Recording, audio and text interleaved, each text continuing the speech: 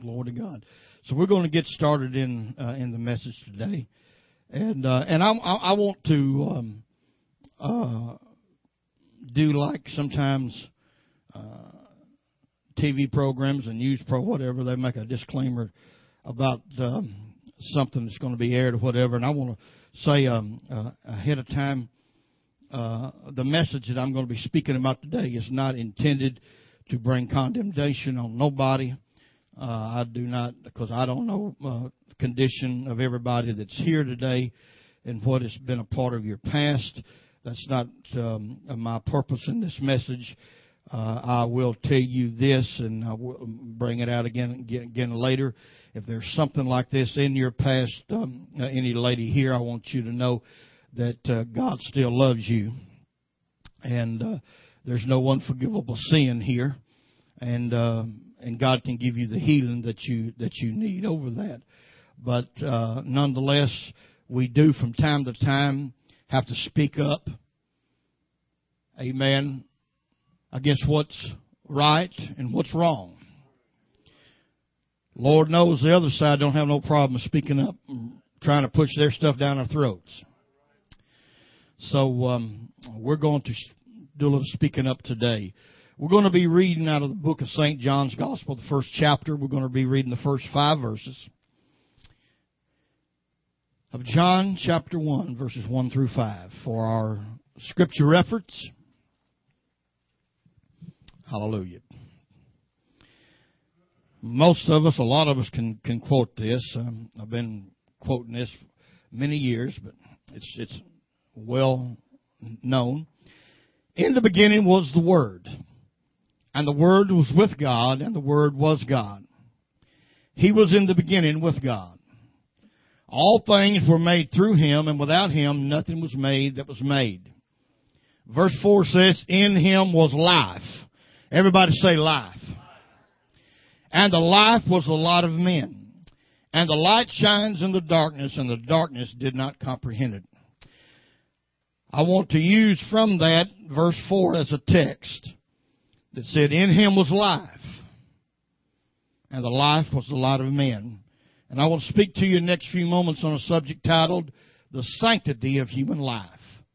The sanctity of human life. Let's pray. Lord, as we come today, you have already blessed us so much in this service. We could go home now, Lord, and say we've been fed. But Lord, there are some things that need to be said on today.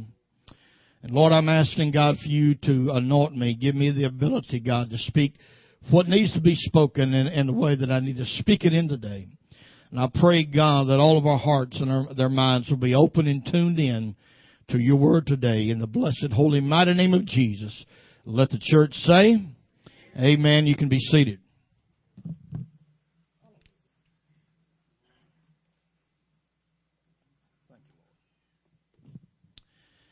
In Him was life, and the life was the light of men. Today, as I've already said, is set apart as Sanctity of Life Sunday. It is designated as such so people who believe in the sanctity of human life can pause to remember the tragic loss of over 50 million unborn innocent lives taken in the torture and death chambers of abortion clinics across this land since the infamous Roe v. Wade decision back in 1973. The world still shudders when mention is made of the Holocaust of World War II, when 6 million Jews were exterminated in Hitler's death camps. And we look back and condemn those of that generation who turned their heads and chose to ignore the truth of what was going on. But I want you to consider something today. How will future generations look back on our generation who are witnessing America's personal Holocaust, which has lasted over 6 times longer than World War II and has slaughtered over 44 million more innocent victims than Hitler did? It's a sobering thought. The importance of life in our society today is being pitted against things such as convenience. Where we in America, follow pastor now, we in America have grown so accustomed to comfort that we think convenience is a part of our Bill of Rights. Hello, somebody. We have gotten so fat and sassy, complacent, take so much for granted. Hallelujah. I wonder how many of us, just over the last 2 or 3 days, has went to the kitchen sink, turned on the faucet and poured you out some water to drink. Or maybe if you buy bottled water, spring water, whatever, pull one of them out of the refrigerator you got chilling and open it up and start sipping on it. How many of us, you get the munchies in between meals and you raid the ice box, and the ice box is full and the cabinets are full, and you slam the door and walk away, and your wife or your husband said, "What's wrong?" "Oh, we ain't got nothing."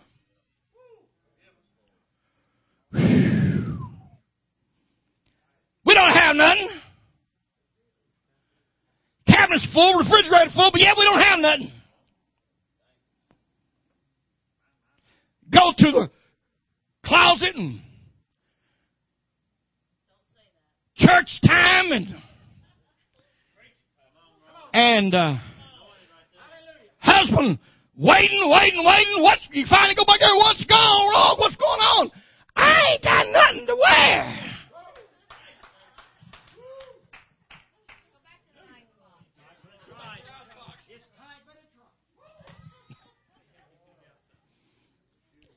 Am I preaching this morning? I've been to Haiti. I've seen people put this congregation. Hey, we got one of the most spirit-filled congregations in this town. We got some of the most worshiping people here. But I've been to Haiti, and I've seen people put us to shame in worshiping God. And after service is over with, I've walked up those mountain roads and rocks and ditches and gullies way back up in the hills and find huts with dirt floors and a little and the hut. Hey, we complain. Just about everybody who works on the platform up here, at one time or another complained about our platform being too little. We don't have enough room. I complained about it. But I walked into people's homes that wasn't as big as what this platform is. Their whole house. The floor of dirt. And a little ward tacked across one corner with maybe one, at the most 2 pieces of clothes hanging on there. And nothing else that they own whatsoever but a little rolled out pallet type thing that you sleep better when you buy a sleeping bag to go camping with. You rest, but you sleep on something better than what they sleep on. That's the sum total of their possessions. But we over here, we think that comfort is part of our Bill of Rights. And we get upset when we come to church and don't worship like we should because our comfort zone ain't right, and somebody's saying, "They just got it too hot in here." Somebody else saying, "They got it too cold in here." Because that's the way that we have been conditioned. You want me to tell it just one time short the way it really is? Brother Travis, all of us are a bunch of spoiled brats. Amen. And sometimes the reason why you have to go through some of the things that you go through is God is trying to wake you up and bring you back to reality. Hallelujah. So, we think everything has got to be convenient. So as much, most abortions that take place in this country take place to accommodate convenience. All the left-wing radicals want to holler about to save the mother's life and all that. Nine times out of 10 that is hogwash, because there are very few abortions that are performed to save the mother's life. I know the facts. I know the statistics. I've been involved with Right to Life for several years. I've been a president over the chairman, and the chairman over Canada's time. And I can tell you, I know for a fact, most abortions are committed because of convenience.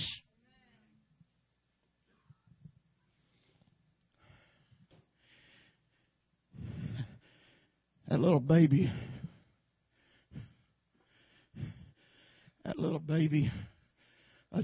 If we let that little baby come in this world, it just disrupt our lives too much right now. We got to change too many things. If we let that child be born, it's going to put us out some. Oh, God help us. God help us. Oh, Lord. Convenience. Hallelujah. Maybe, if we're talking about a remodel, maybe we ought to strip this place out, throw away these padded pews. Amen. Maybe we need to get us some rocks. Amen. And some 2x6s and lay one on one end and let us come in here and sit. Amen. Like the old folks used to do, and hope and pray that when you left here, you didn't have no splinters sticking in certain parts of your body. Hallelujah. Glory to God. So most abortions have taken place to accommodate convenience. But listen to me. Our life was so important to Christ that He chose the inconvenience of the cross to perpetrate life forever. Do you think it was convenient for Jesus to sit there at that whooping post with that Roman cat o' nine tails? Amen. Every time he went across his back, amen, rocks and chips of bones on sharp edges would stick into his side, and then that old centurion would just yank it back, and he would pull back hunks of flesh. Every time it would stick in, and he would yank it back out because it'd get stuck in his hide, and he would yank. Hallelujah. Hallelujah. That was not convenient. It was not convenient for them to lay that heavy cross up on his shoulder after going through all of that and making him go up that hill towards Calvary. Oh, but He chose inconvenience so you can have life eternal. Hallelujah. And listen, if our life was so important to Jesus as to suffer the way He did so we could have eternal life, why should we so readily be willing to sacrifice human life upon an altar of convenience?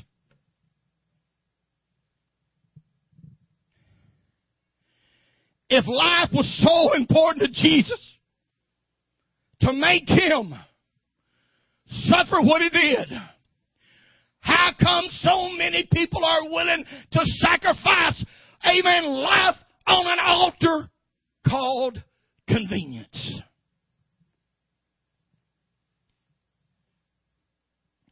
It is high time the church stands up and speaks out and declare the sanctity of human life. Hallelujah. There's nothing that's important as life. Unless you've got life, nothing else is important. Nothing else is possible with you. Paul, I might come to you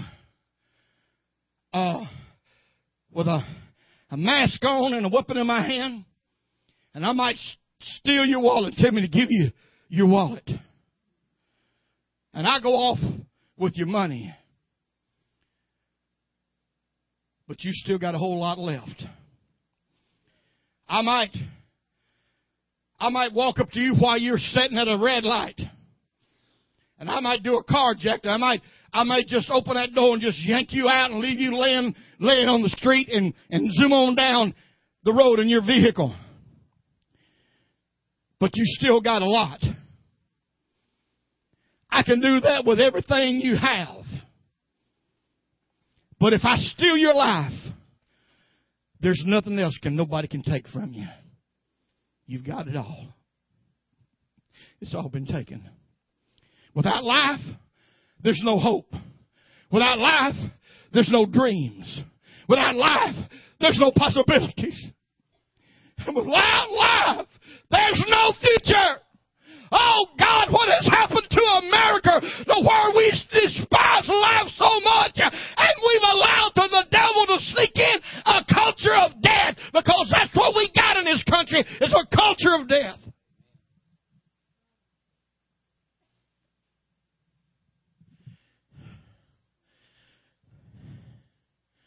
It's not too convenient. It's not too convenient for us to keep taking care of Grandpa. He's an invalid. He's on a feeding tube. And man, I'm trying to work. You're trying to work. Brenda's trying to work. Got children to take care of. I mean, we love Grandpa and all that, and we can remember some good times we've had together, and he's been a help to us, but really there's nothing else he can do no more. And it would be better if he just get on out of the way. And what's wrong with us having a little euthanasia here and we just cut off that feeding tube and let him starve to death? That's happened in this country. Terry Chauvin was starved to death in this country.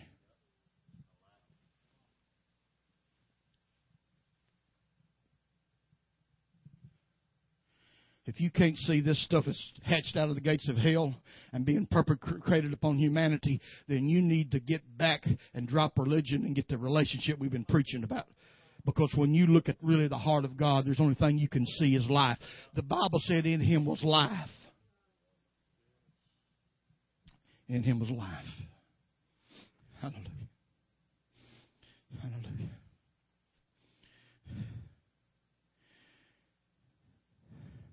This is ratcheting at my soul right now.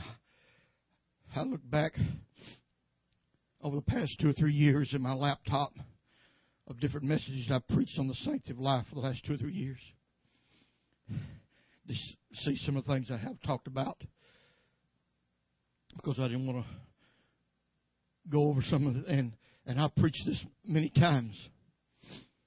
But as I'm talking to you this morning, I'm so burdened in my spirit. There's just a ratcheting going on inside my gut. Every 24 seconds. Every 24 seconds. Every 24 seconds. A beating heart is stopped somewhere in this country. Every 24 seconds. Hallelujah. There's a couple things that I want to share with you about the sanctity of human life. The first one is life is sacred because it was created in God's image. Human life is sacred because it was created in God's image. Genesis chapter 1 verse 27 reads like this. So God created man in His own image. In the image of God created He him. Male and female created He them. The reason why human life is so sacred First and foremost is that it was created by God. I want to tell you today that all human beings display the stamp of God's image in their DNA. Hallelujah. Whether you think they're pretty or they're ugly, all human beings bear a stamp. You can recognize those Jews that are still alive that survive places like Auschwitz and the other death camps of Hitler. You know why? Because most of them has got a tattooed number on their arm, Brother Bobby, where they cut into their arm a number and tagged them, stamped forever. But I want you to know that every human being born in this world, we bear a stamp. And it's the stamp of the image of God. That stamp is in our very DNA. And our DNA is our makeup, what makes us who we are.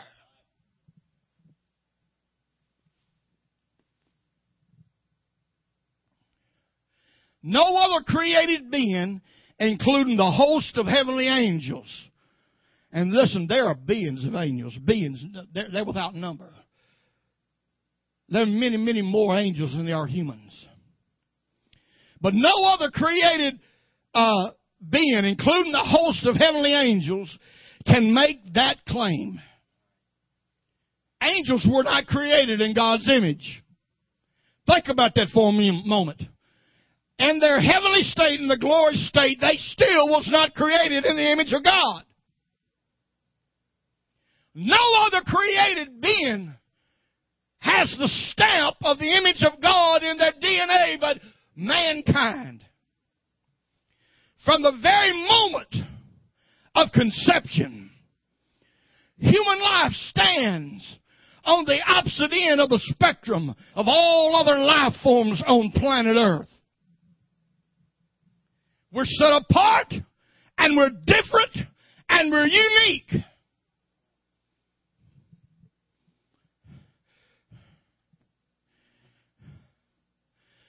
You've got, Travis, y'all have one beautiful daughter already. I mean, she's beautiful. She's precious. And this other one that God has given you is unique from her. Sarah Faith is her own person. God has designed her in His plan. God's told Jeremiah, before I formed you in your mother's womb, I knew you. That's how come that whole didn't make no difference with Sarah Faith. Because God knew her. He knew her name. And He was protecting her. You might think I'm off the deep edge, but I think it's very well possible that God just may have had an angel in there holding that child to keep that child where the child should be. Hallelujah. Glory to God. Whew. Think about that. Think about that. Hallelujah. What I want everybody here today to understand is something that you won't necessarily hear in every pro-life speech. A lot of people who believe in the choice of life are not religious people, but yet they understand the importance of this issue. And they understand that abortion is wrong, even though they might not be religious, but yet they got enough common sense to understand that this thing's not right. So not every pro-life message that you will hear will tell you this. But I'm going to tell you something, and I want you to get this down in your heart. If you hadn't already thought about it or really considered it all, but there is a spirit behind abortion. It's not just because a few doctors like to get the thrills out of tearing babies apart limb from limb in their mother's womb. But there's a spirit behind abortion. And it's the same spirit which propagates the theories of evolution and atheism. God spoke this strong to me. And I never thought about this before. But it's the same spirit that propagates evolution, and it propagates the theories of atheism.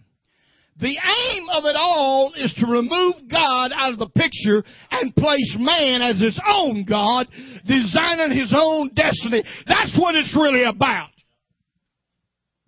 They want to take God, they want to wipe him off the map, and they want to let every man and every woman be their own God. And let everybody write their own destiny. What right are you to tell me what I'm going to do, God? Hallelujah. Now you can identify this spirit when you hear people make terms such as, well, this is my body, my choice, this is my right. I hear it all the time. My body, my choice, my right.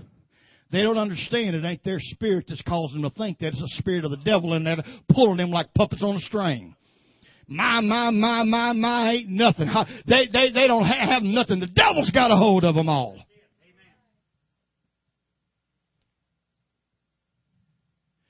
And it's the same temptation that the devil enticed Eve with in the garden. The Bible says there's no new thing under the sun, Brother Bob. He says what is now has been before. And what is now will be. Ecclesiastes said nothing new under the sun. And a lot of the stuff that we deal with now didn't start in the 21st century. It didn't start in the 20th century. It didn't start in the 19th century or the 18th or the 17th or the 16th or the 15th. This spirit that is pushing abortion, that is pushing evolution and atheism, the whole thing about my, hallelujah, and making you your own God so you can make your own choice, hallelujah, goes all the way back to the garden and has its root in the very first sin. Genesis chapter 3, verses 4 and 6. Then the serpent said to the woman, you will not surely die, for God knows that in the day you eat of it, your eyes will be open, and you will be like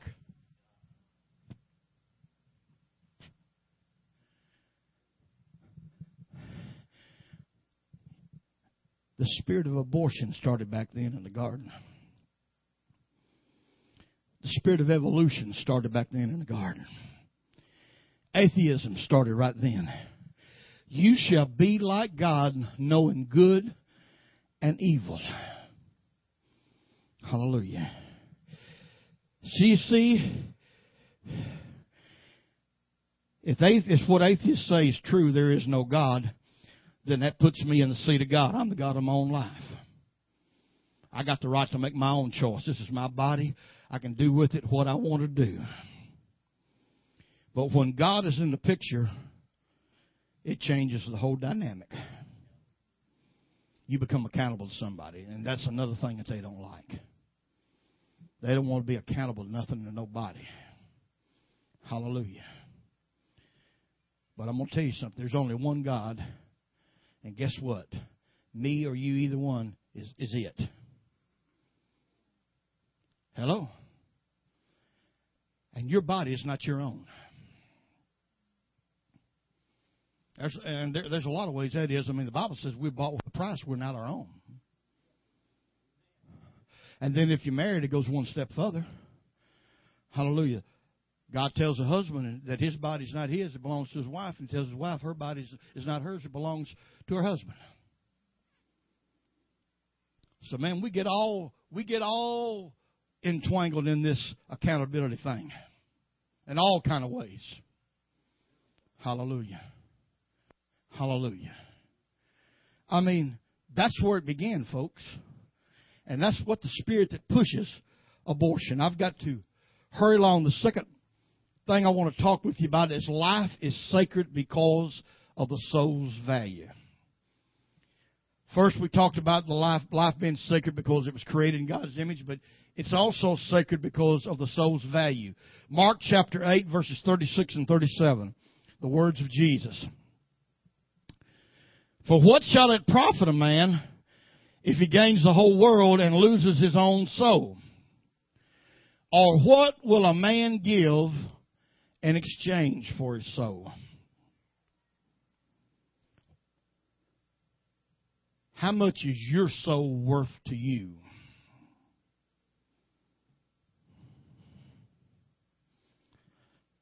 You might have a car sitting around somewhere you're not using you'd be willing to sell. A house. A lot of things. The old saying goes, everything's got its price, but what about your soul? Now, Hollywood makes a lot of that, and they made movies about people selling their soul to the devil and all that kind of stuff. But I'm going to tell you something, folks. There's nothing no more valuable than your soul. That's the most important thing is your soul. The value of a soul. What shall a man give in exchange for a soul? The soul's value cannot be weighed out in natural terms. You cannot weigh the value of your soul out according to natural things. For one reason, the soul that was created by God is eternal. And I'm winding down. I'm fixing to close. But your soul, one thing that makes it so valuable is eternal. It's that part of you that's like God. He's eternal. He won't never end, and your soul won't never end. Your body may die one day, and it will die one day unless the rapture takes place. But just because that your eyes closed does not mean that your soul ceased to exist. But your soul is going to live on forever somewhere. It's going to continue. And from the very moment of conception, a soul is created. And that soul is eternal. It doesn't matter how big it is.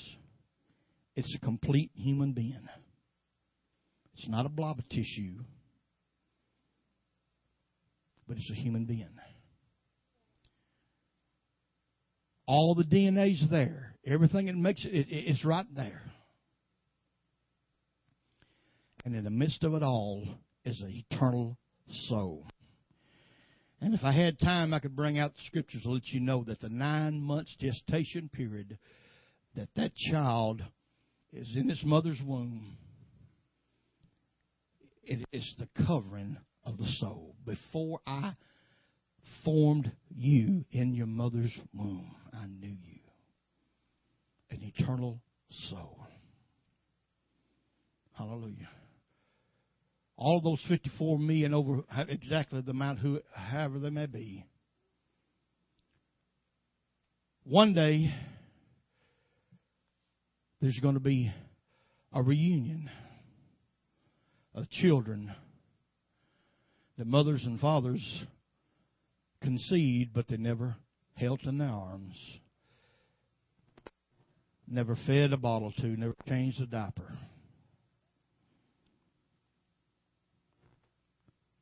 But that child's going to be there because God takes that soul, and that soul of that child gets that new glorified body and is in the presence of Almighty God. The sanctity of human life. The sanctity of human life. And we're going to do things a little bit different today. We're going to pray right now. And what I want us to do is to stand together. And as we pray, I want us to have some focused prayer. I don't want Somebody over here praying one thing and somebody over here praying another thing, but I want us to focus our prayer. And instead of having an open altar call, we're going to pray. We're going to talk to God. First of all, we want to pray for the women who were deceived by the enemy, who may have possibly undergone this that we've been talking about. And we know a fact that the guilt and the burden and the shame goes on and on for years. I heard the testimony of one lady in her 50s who had an abortion right after abortion was made legal in 73. And she still, to this day, and I don't remember the exact age, she's in her 50s, but she still has nightmares and is awakened in the middle of the night by hearing the cry of a baby. God can take care of all of that. He can heal that. And we want to pray for a healing to go over this nation for ladies that are going through torture right now. To let them know God's grace is sufficient. Amen? And they can get peace about this thing, and they don't have to have guilt no longer. Then we want to pray for the souls of all those precious babies that are gone. For God just to keep them in His care until we all meet over there. And then the final thing we're going to pray for in this prayer is for God to help us elect men and women, make them senators, congressmen, and judges who one day we can see this thing overturned. Hallelujah. Let's pray for that right now. All those things together. Fathers, we come to you right now. In the blessed, mighty, majestic name of Jesus, we thank you, God, for your grace. We thank you, God, Lord, for your mercy, Lord. Right now, God, I pray, God, for all of those 50-something million women, God, who's undergone the act of abortion. I know, God, there are many who's going through guilt and going through shame and pain. And I pray right now, God, that you will heal them, God. Give them a healing, Lord, in your name. I pray, God, that you will grant them the peace that passes all understanding. God, that you will grant them comfort, God, to let them know, God, that it's not unforgivable. That you can and will and are willing to accept them and wrap your arms of love around them. God, we pray, God, for all the souls of those 54 million babies. And we ask, God, that you will keep them in your care until the day that we gather around your throne. Be with them, Lord. And God, I pray right now, God, for this nation of ours. God, I pray that somehow, some way, that this nation will wake up and see what's going on. That our country and our leaders will realize that this Holocaust is greater than the Holocaust of World War II. And I pray, God, that church people, Christian people will stand up and speak out. And that we'll be active at the polls, and we will not never vote for no man or no woman who stands and believes in abortion. But we will strive the best we can to put men and women in places of authority that one day we can see this evil overturned in our great land. Thank you now, Father, for your love and your blessings. And I'm asking, God, that you would take us from this place. Keep us, Lord, God, until it's time to meet again in this evening service. And in your mighty, blessed, holy name, let the church say, Amen. God bless you. We love you in the Lord. We'll see you back tonight, Lord's willing.